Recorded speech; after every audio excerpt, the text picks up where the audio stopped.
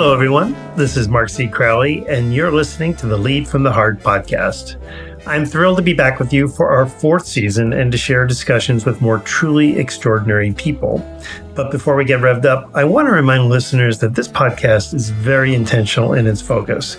Each and every one of the 51 guests we've had so far has been handpicked, and it's because their work in some meaningful way uniquely and powerfully supports the need to fully reinvent workplace leadership and elevate human thriving. It's not a stretch of the imagination to think that everyone listening in is familiar with at least one company that says, our people are our greatest asset, and then routinely lead and manage in ways that undermine their credibility. And honestly, I still believe most workplace leaders aren't fully convinced that caring more about their people will truly produce superior results. So they say all the right things publicly and then instinctively make business decisions aligned to traditional leadership thinking. And in the process, of course, they unwittingly undermine employee trust, loyalty, and engagement, and their organization's full potential is never realized. So my mission, just as a reminder, especially to anyone who's listening in for the first time, is to help convince workplace leaders that the way to achieve uncommon performance is to engage and affect the hearts and people. Leading with a greater balance of mind and heart is the proven way of driving results because it inherently supports the needs, hopes, and desires of the people who make them happen. With all that said, I am thrilled to welcome my first guest of the new season, Wharton Business School professor Sigal Barsade. Truth be told, I've been trying to get Sigal to come on the podcast for nearly a year, and it's because her compelling research proves that leaders who want more engaged and high-performing employees must invest in understanding what motivates human beings in their work lives and pay greater attention to the emotional side of their organizational culture.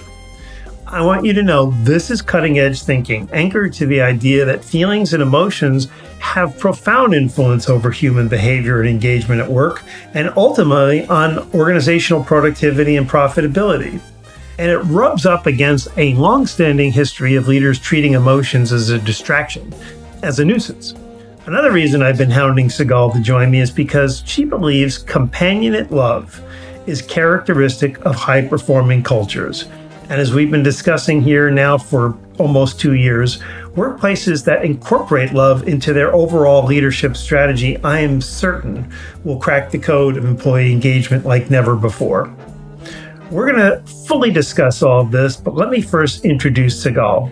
Since 2003, she's been the Joseph Frank Bernstein Professor of Management at the Wharton School and previously spent a decade on the Yale University faculty. She earned her undergraduate degree at UCLA and her PhD at UC Berkeley's Haas School of Business. And as you're about to hear, she's brilliant. And I am now thrilled to finally welcome you to the podcast, Sigal Barsade. Thank you very much, and thank you for that lovely introduction. I am delighted to be here. Well-deserved. You know, you were our first choice to kick off the fourth season, so well-deserved. I want to get going here, and I'm so excited to talk to you, to be honest with you. So if it's showing early on, you know, I'll just be wearing my heart on my sleeve here, if you will. Sure. You were a student at UCLA, undergrad, and you were thinking about going into clinical psychology, and then had this change of heart where you decided, I want to have an impact on human well-being by influencing organizational behavior. And I find that stunning. And so my first question is, what was the influence? What gave you this direction for your career? So it was really interesting. I had actually begun my studies at UCLA in economics, which was really the only acceptable major coming from a family of engineering emphasis. And I quickly realized that, I loved microeconomics, but my real interest was psychology. And then what happened was that in my senior year, I did an honors thesis with Professor Burt Raven, who's a very well-known psychologist in the field of social influence. And I also took a class in a subject I had never heard of, which was industrial organizational psychology. And I loved it. And then what happened was I needed to make a decision, which is, was I really indeed going to go into clinical, or was I going to go into, at the time, what I thought was industrial organizational psychology? And I later found out there was this field of organizational behavior, and they're very similar.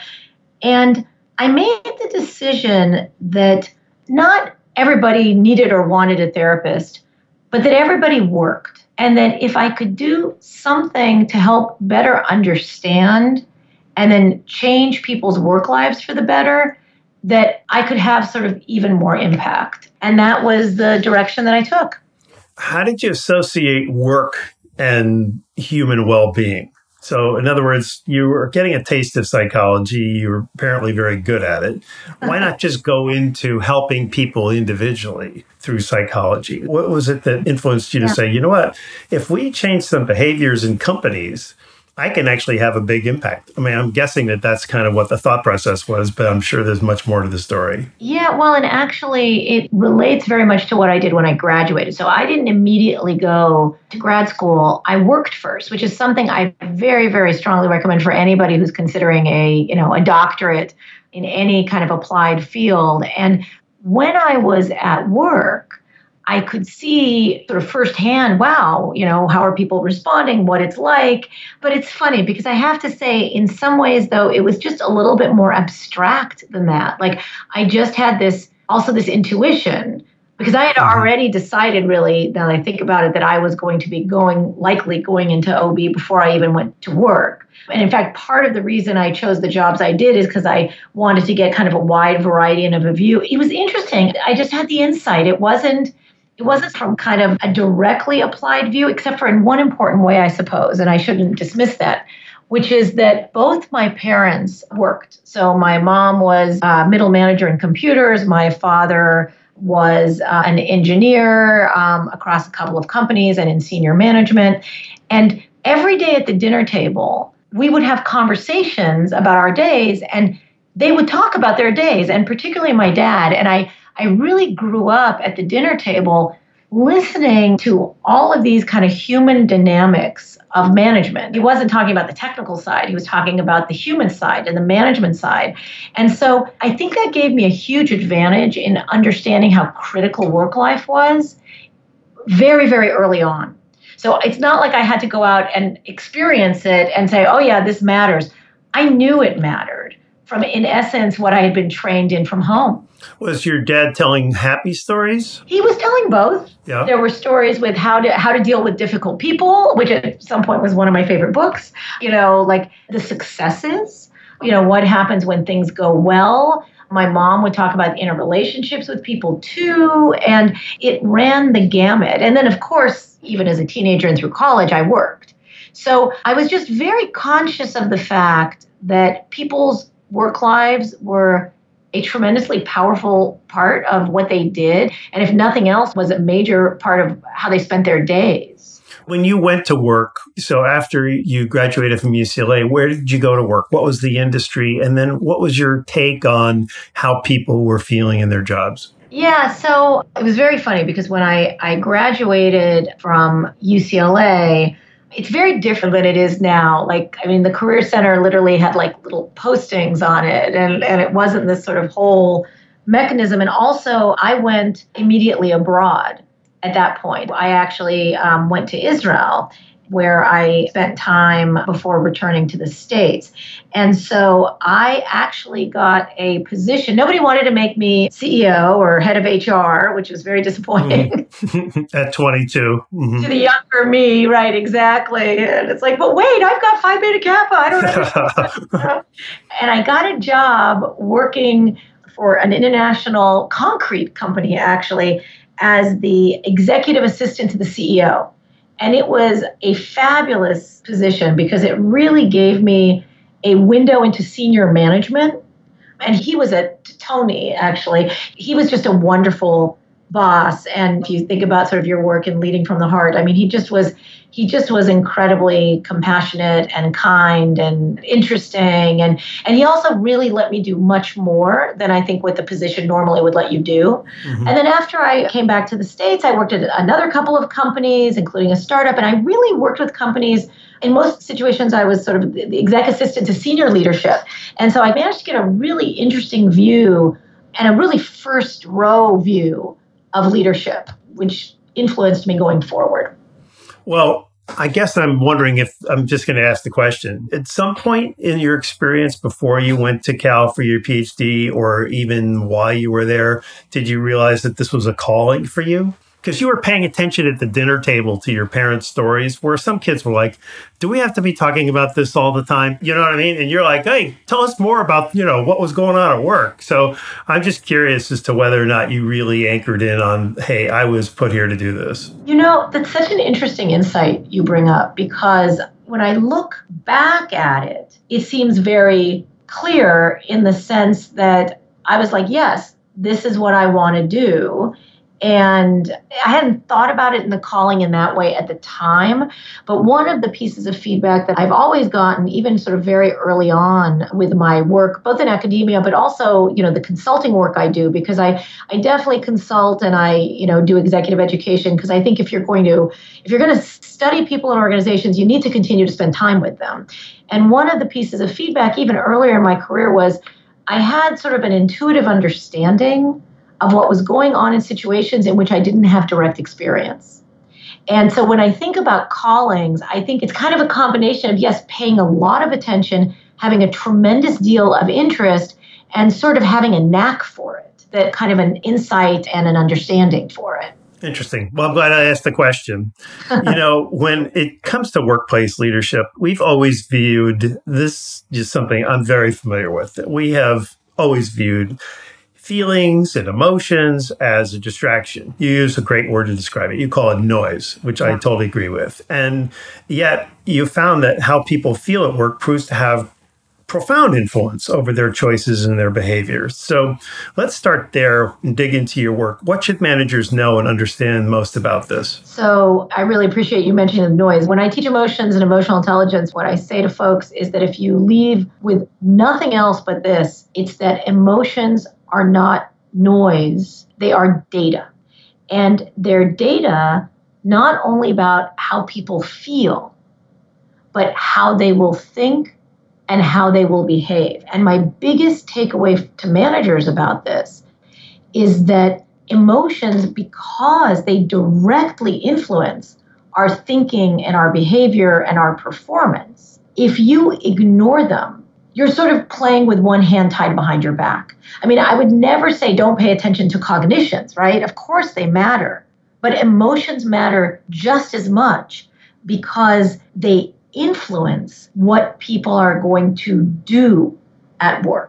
And they influence how well they're going to perform. And they influence how they get along with others. And they influence how long they're going to stay. And they influence what kind of leaders they are. And the list goes on and on and on of how emotions influence every aspect of people's work lives.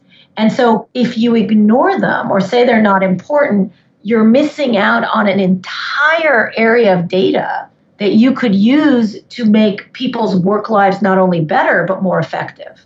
So I said at the beginning that I was very excited about having you on, and it's really because of what you just articulated that made me so excited. I have not seen that many prestigious academicians, if you will, people from schools are as impressive as Wharton, even thinking like this. And the word thinking is sort of amusing to me because, right, we're talking about feelings and emotions. But so it makes me wonder. So when I first read this in your work, I was like, hallelujah, we're really talking about the whole essence of everything, what this whole podcast is about.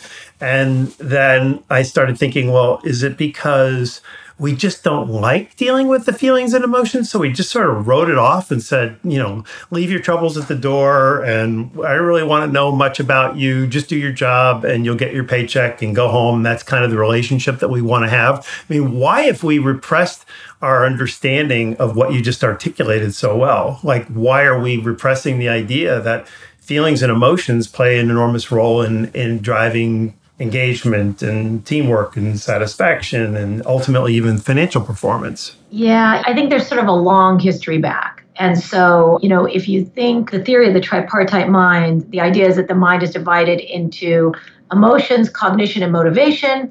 And if any of them ever touched each other, they never meet. And if they did, it was very, very bad. And this was a theory by Descartes, who was a very, very wise man, but he got this one wrong. which is that in fact, all our emotions and our cognitions are completely intertwined with one another. And that emotions also don't have to have a negative outcome. I think there's this lay view that to the degree you even pay attention to emotions, that it's going to make you like a poor decision maker, or it's going to kind of take you over and you're not going to be in control. Now, of course, there are emotions that make us feel that way, right? I mean, just like, by the way, there are cognitions that can make us feel that way. And I think that that view of emotions as this sort of evil thing that takes control has just sort of perpetuated and sort of the supremacy of cognition. And well, if you're cognitive, then of course you're not going to pay any attention to your emotions and you're going to be like the smartest person around. And the irony is that it is so completely wrong. And so, for example, there's a huge amount of research showing that people who are in a mildly positive mood are actually better decision makers and more analytical than people who are in neutral. And there was in the field a big debate about this originally, which I won't bore your listeners with, but all the current meta-analysis show that that's the case. And this is something that people don't know. Like, it is actually better to be in a mildly positive mood than it is to be in neutral. Now, I should point out that this doesn't mean that all negative emotions are bad. In fact, negative emotions are incredibly critical for things like calling our attention to problems, and in certain situations they can be helpful. But in a more long-term way, it's really the positive emotions. The best resistance I can think of was very early on in my career. I interviewed a bank vice president, and I said, "So tell me about emotions at your bank." And he looked at me and he said, "Professor, we have no emotions at our bank. And if we did, we'd have to get rid of them because they have no room in business." And luckily, though, what I would say is that when I started studying this, at this point, I guess over 25 years ago, it really was a topic that very few people were touching, both in industry as well as in academia. But now it's become a very robust area of research. In fact, probably about 10 years ago, I wrote an article with Art Brief and Sandra Spataro called The Affective Revolution in Organizational Behavior. I think what also has helped in business is that the concept of emotional intelligence was really sort of advertised and got out there in the popular press. And so I think there's a lot more openness now to the role of emotions. And what I have found is that even when I'm dealing with, let's say, populations of people who wouldn't be, you would think, the first in line to be kind of all about emotions, when you explain the science to them and you lay out all of our findings, I find them actually to be a very welcoming audience. Well, interestingly, though, I mean, you mentioned Descartes, and he famously said, "I think, therefore I am." I actually worked in banking. I worked in financial services for most of my career, and I was called the outlier. And I don't think people understood why I was the outlier. They just knew that I was approaching management very, very differently. And I was approaching it from the point of view that you just described, which is much more interested in how I was making people feel, knowing that when they were experiencing positive feelings and emotions, they generally were doing extraordinary things. And so it's not to say, that I wasn't demanding or expecting, high achievement and holding people accountable and having difficult conversations when people weren't meeting those expectations. But ultimately, it was an environment where people wanted to be a part of it because they knew that they were thriving. And so it's interesting because that mentality of what you just described is not just in banking. We still think that we want the smartest managers. We want, the brainiest people. And so how do we get managers to start thinking about, how do I create an environment? We're going to talk about cultures here in a minute, but how do we create a place where people feel the way that you just described it so that we know that we're creating an optimal place for them to work? Well, I think there are two sort of sources for this. One is the behavior of the manager, him or herself. We know that the most important relationship employees generally tend to have on the job is with their manager. And so the way that the manager is treating their employees and everything that comes with that is absolutely key. Even if you find yourself in a company, and we're going to talk about culture in a moment, but let's say that isn't structurally set up for it as well. So let's say there are things in the structure that aren't as good. A manager could go a long way to buffering the employee. But what I would also say to kind of the managers of managers is that supporting your managers in this through structural situations, that be it how you pay people or how your organization is literally set up, or things that, policies and procedures that can support a manager being in support of their employees' emotions, also can make a really big difference. I love that you made that distinction to speak to the managers of managers, because I've been in many situations where the manager of managers is only interested in getting performance. And if he or she has a toxic manager underneath them, but they're getting the numbers, they'll look away and they'll underestimate the impact that it's having on people and their motivation and the conversations they're having at dinner with their high school student who's about to go on and explore this, right?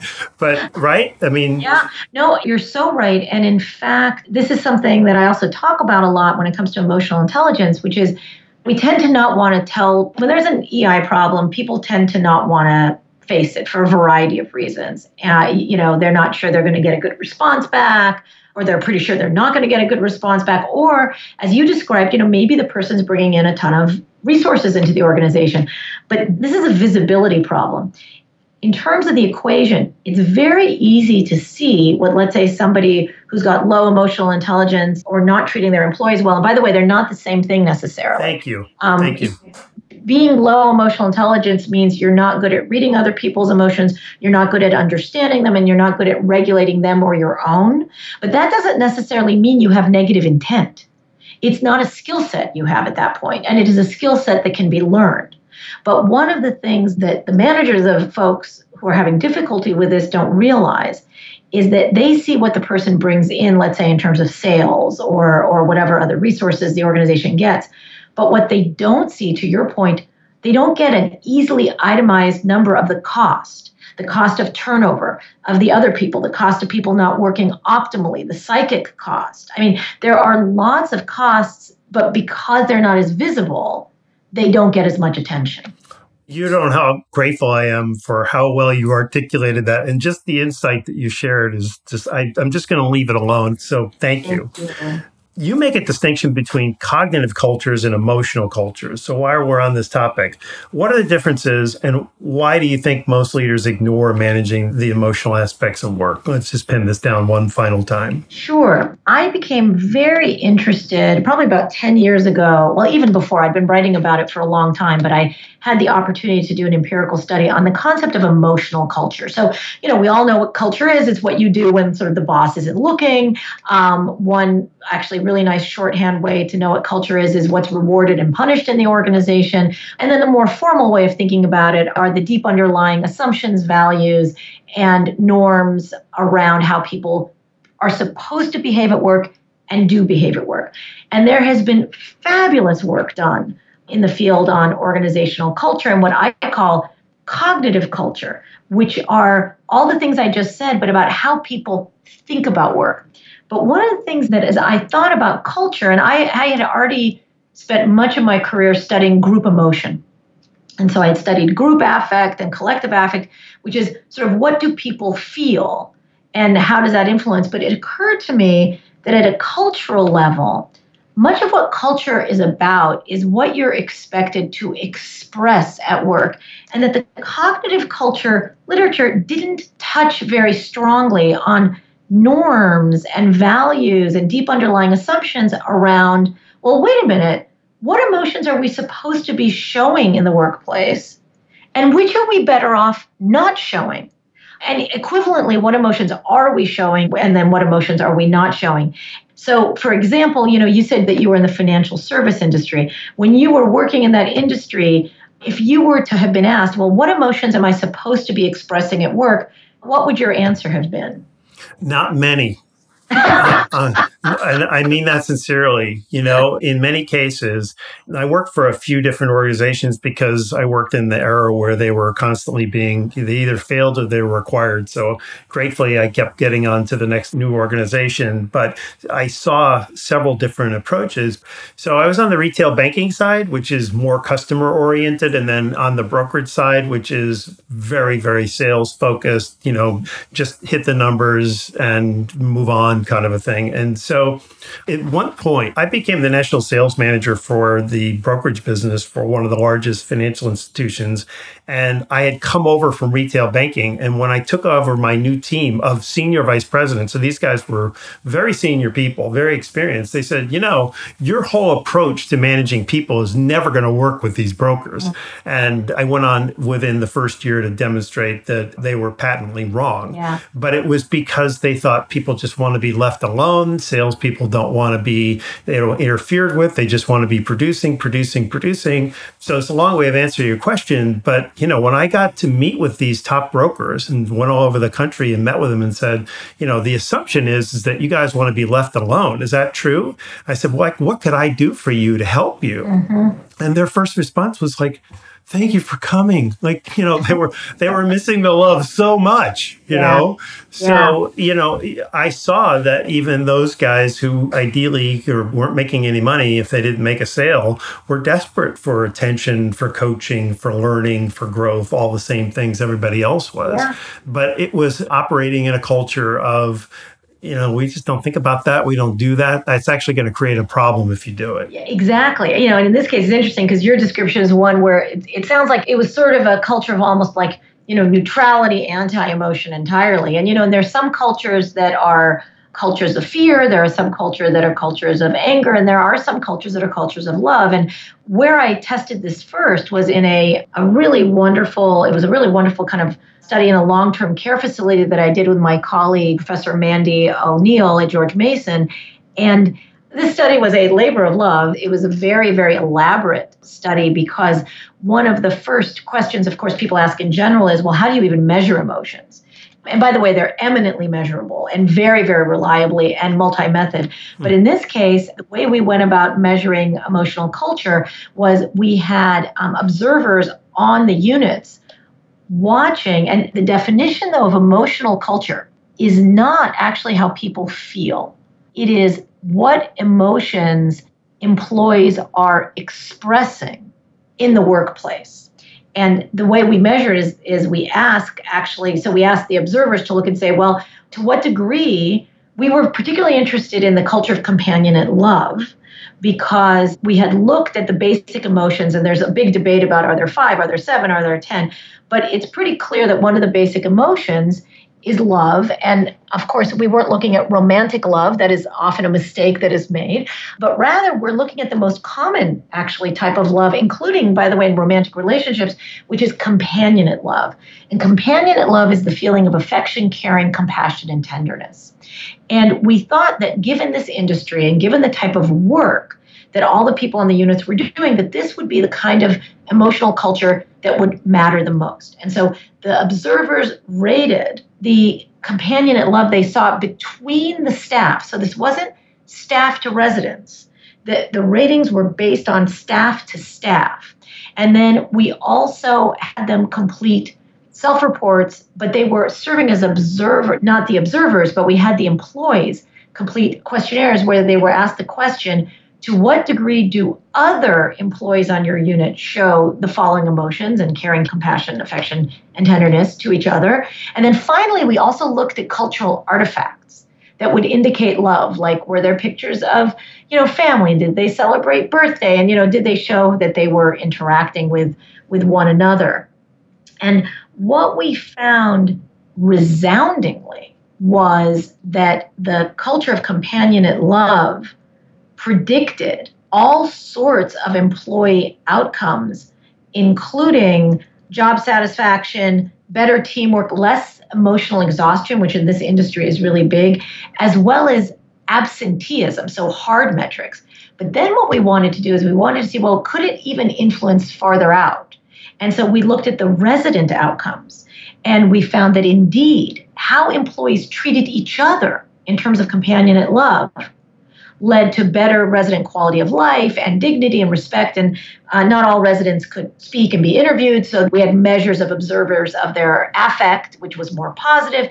And also, even in terms of health outcomes, there were less unnecessary trips to the emergency room. And then finally, we looked at the last ripple out, which was to families. And families, now think about how far this is now, right? Families on units where staff showed greater companion love to each other also reported being more satisfied and being more willing to recommend the facility. Now, one thing I do want to stress, though, I said the important part of this, because it's a cultural element, is about the expression of love and not necessarily the feeling of it. But this does not mean that people won't ultimately begin to feel that emotion. And in fact, in our model, what we hypothesize is that there are two mechanisms that are leading to these outcomes. One is the normative mechanism, which means, hey, everybody around here is doing this, so I guess I better be doing it too. And we have like a really interesting quote where someone says, well, if you just weren't loving, when you come here, you just kind of become more loving, right? But the second is, and we can talk more about that later, but is the concept that I've been studying for much of my career called emotional contagion. And that people are literally catching that emotion.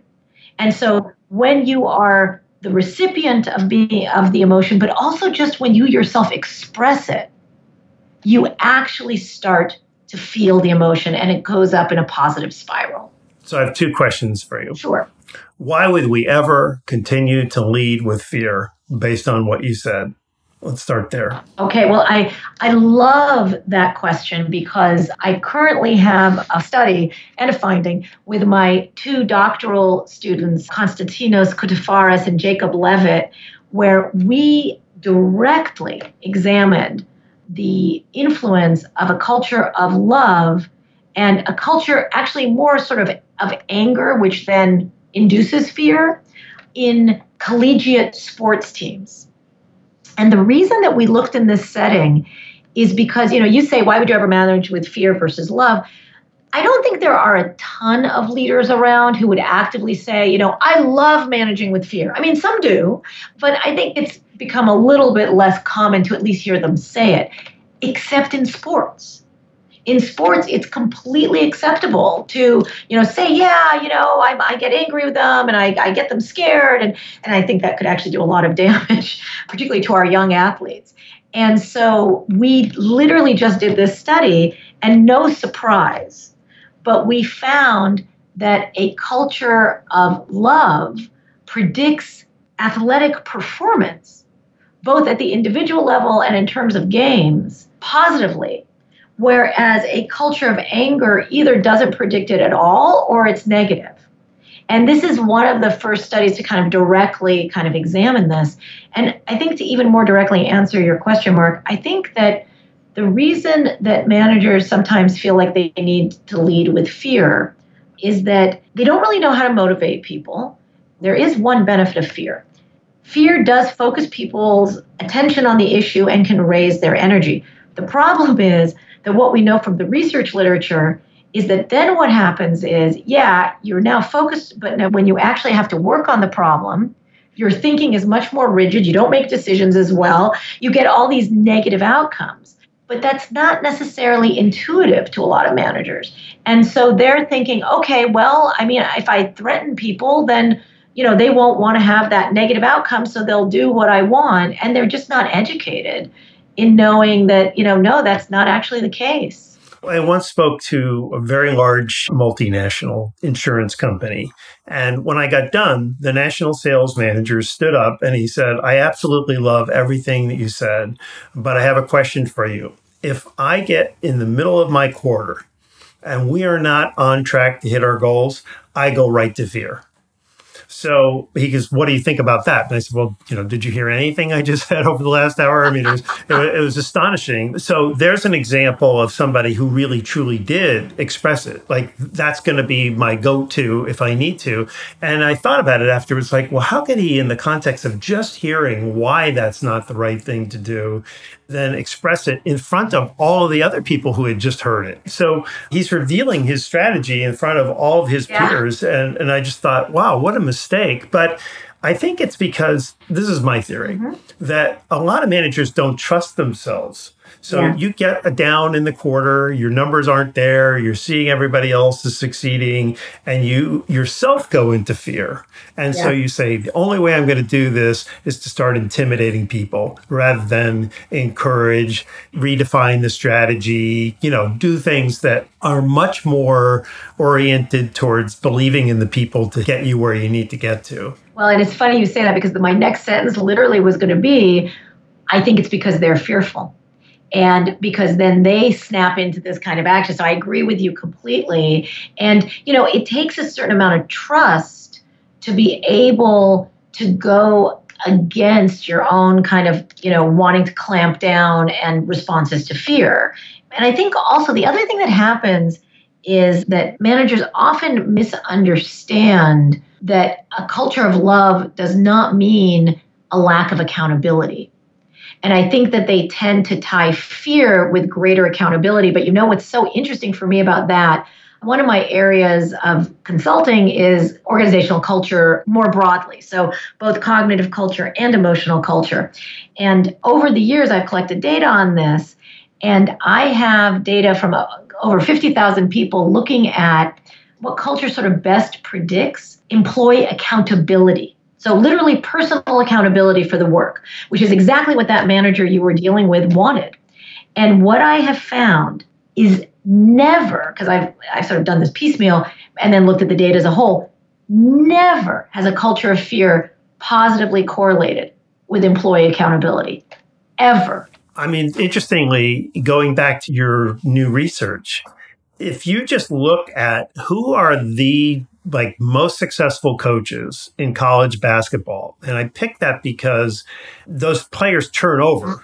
These days, a lot of them will play for a couple of years and then go to the NBA. So they don't even play a full 4 years. But let's just assume that you keep players for 4 years and then you lose them to graduation and you have to start all over. Yeah. It's like, well, how does somebody create a machine, if you will? How does somebody win year after year, 20 games, 25 games, get into the NCAA tournament? If you look at the top coaches, they're all based in love. They're all Mike Krzyzewski at Duke actually wrote a book called Lead from the Heart. There's more to it. These guys, Jay Wright at Villanova, I mean, these are people that care deeply. They create this environment of love. So I want to dig into that with you. When I say the word heart, it sets off the touchy-feely bullshit alarm for a lot of people, and I know that. And that was one of the reasons I started the podcast. Now, you're saying love, which obviously has to ring it even harder. Right. So I think this is an audience that already gets it, but just in case there's somebody listening in for the first time who's like, what's this about? You don't have to use the word love so much as you just have to behave in a way that creates those emotions and feelings, right? So yes, of course. And, it's interesting. When Mandy and I first wrote about Companionate Love and we sent it into the journal, we actually chickened out. The construct is companionate love. So as an academic, I want to be true to the name of the construct. But we were like, you know what, maybe this is going to be too much for people. And so we changed it to caring. But we really didn't like it because caring is only one component of companionate love. I mean, companionate love has affection, caring, compassion, and tenderness. And they're all kind of different from one another.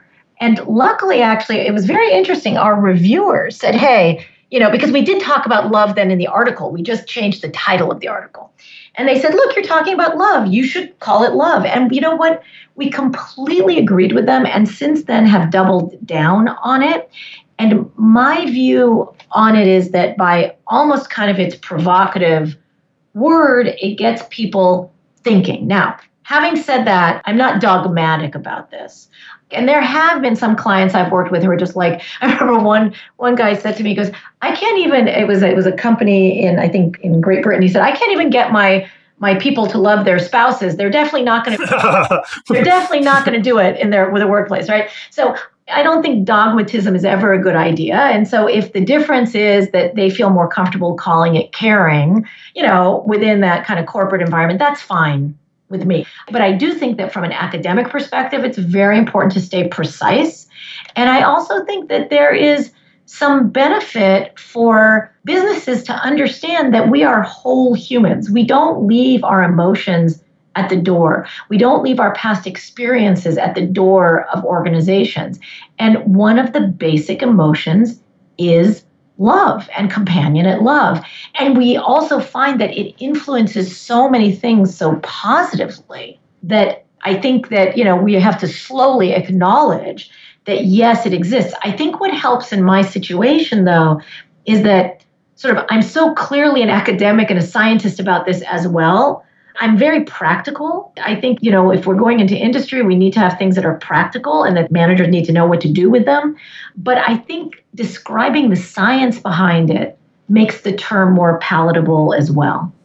So while we're talking about companionate love, let's take the word love out of it. And I agree with you that if you explain the science and you understand the research of it, it's much more you can tolerate hearing the word love. If that is a word that, you have offense to for whatever reason, it's crazy. Yeah. But in the workplace, I get it. Yeah. So I understand it. But let's say I tie your hands or your tongue behind your back and I say, okay, so I'm making you the CEO of a company now, you, Sigal. Mm-hmm. And it's a company that is unclear as to what its identity is. And so your first job is to come in and say, we're going to be this kind of a company. So these are the values. So based on your research, without using that word love or companionate love, describe the cultural elements that you would instill. So boil it down to what does it look like in real life? Yeah. Well, again, I would say, I would hope that if I was the CEO, I actually could use the word love. But if I couldn't, there are probably at least 3 values I would instill. And actually, my big thing about culture is you shouldn't have more than 3 transcendent values. And so it would be the culture of caring. It would be the culture of joy, kind of enthusiasm, positivity as part of that. But it would also be a results-oriented culture, meaning the importance of results and excellence and high performance.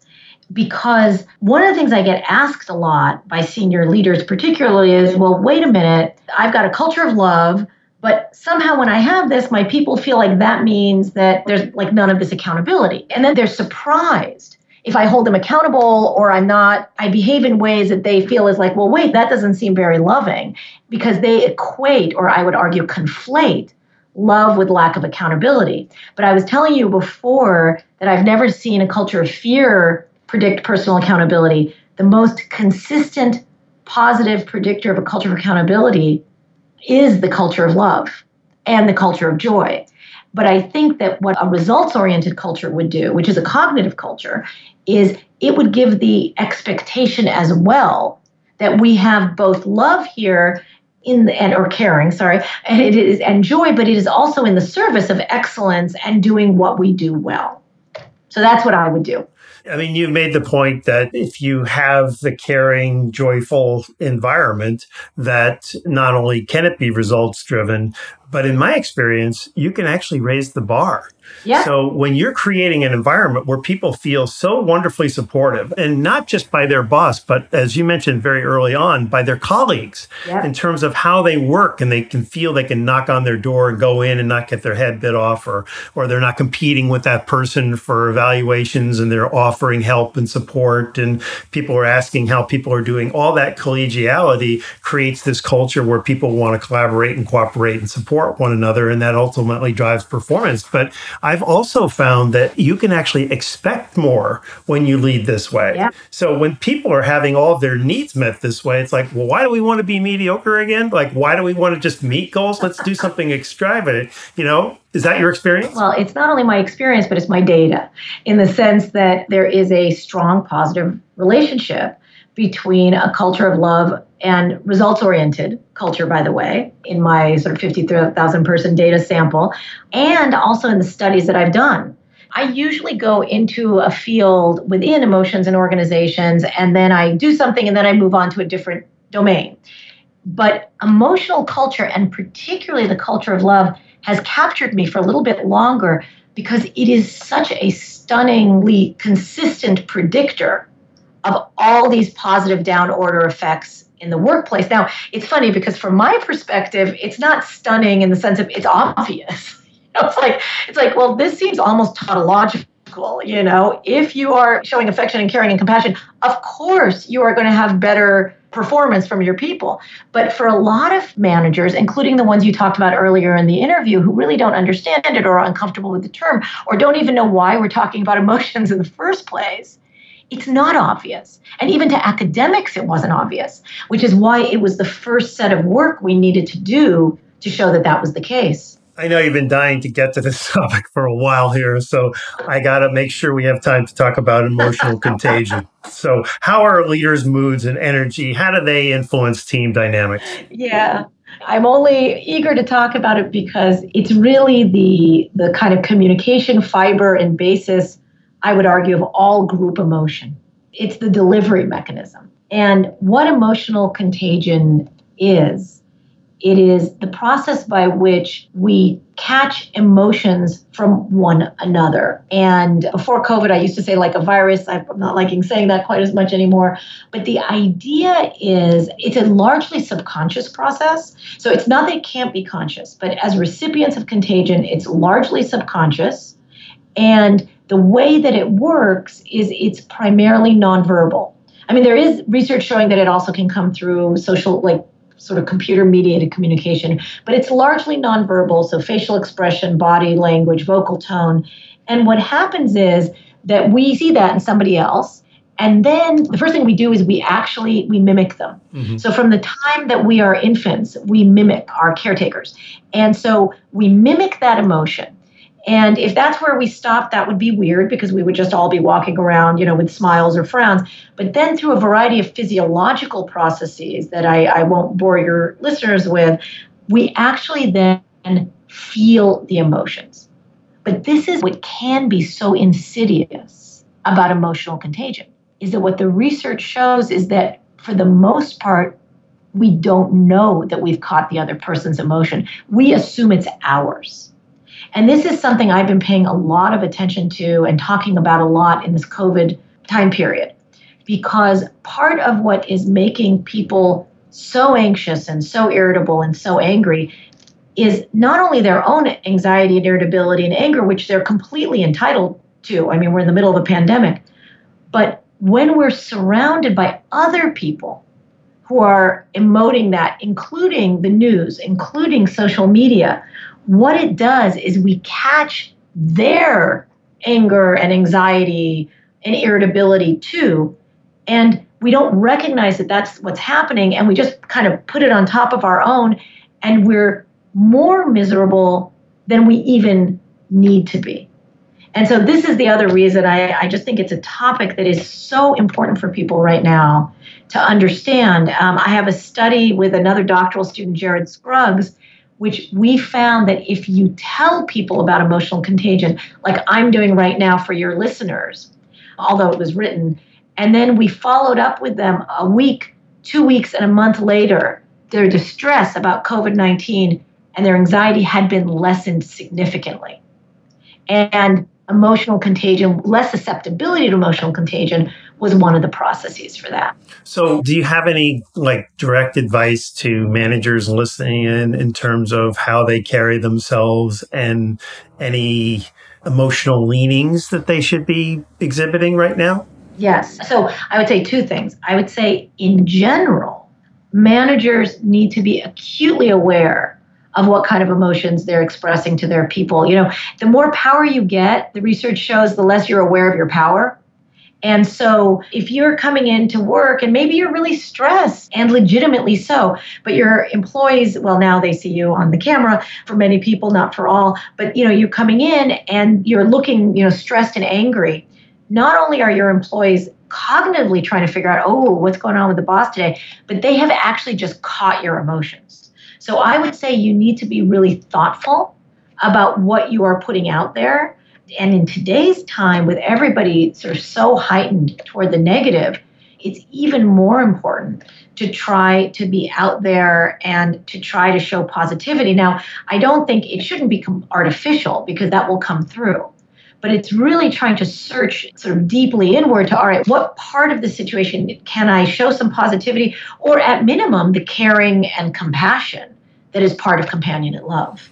So if you go back to your values, the three values that you gave us, which is caring and joy and results oriented, and assume that the common denominator of all managers is results oriented. So it's the caring and the joy perhaps that is more often missing, right? I mean, you're accountable for results, so go out and get them however you will. But if you're hiring a manager today, and you're hiring managers for your organization, and you know that you have to be looking to see whether or not they can drive performance, but what else do you absolutely want to see in managerial candidates today? So what I would say is that it's broad. So what I would say within an affective perspective, I would want to hire people who have emotional intelligence.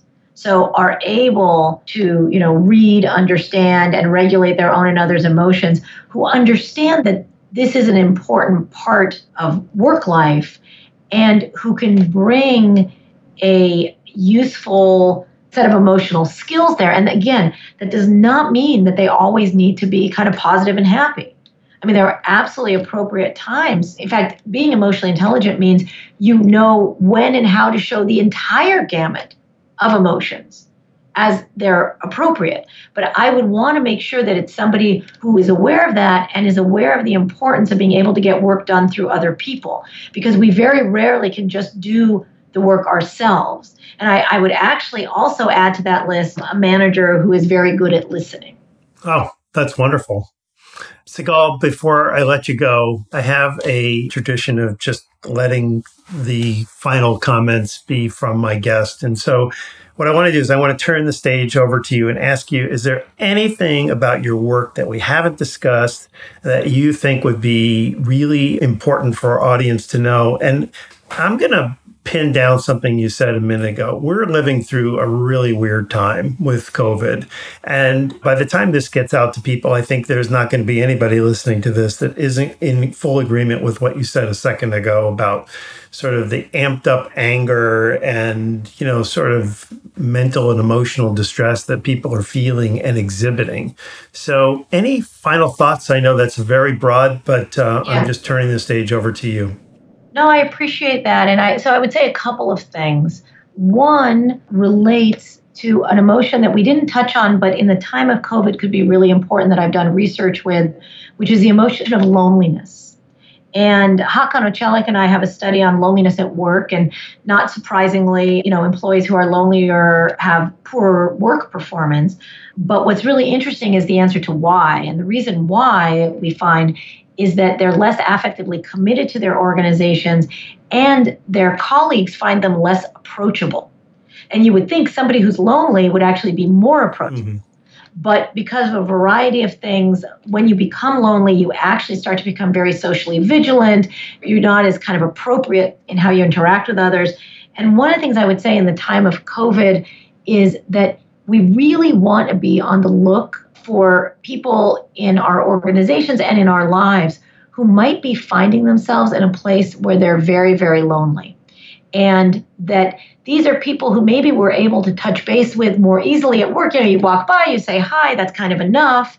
But particularly as a manager, but not only, also as colleagues and as people in our kind of home lives, is checking in on people. Because the problem with loneliness is, again, once you sink into it, it is very hard to come out of it.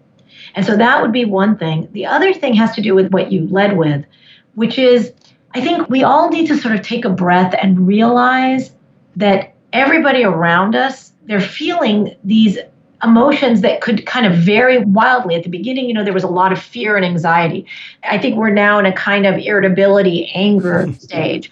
I think, we might get to depression. I mean, depending on the wave of what's happening, how long we're in the situation. And what that's doing is it's putting everybody on edge. And, and I'm seeing this, that I'm seeing people who are actually really good at EI, or they're really good at regulating, who are not doing that as well. And I think we really need to be kinder and more sort of compassionate and loving to each other right now, and also to ourselves. We're not going to get it all right.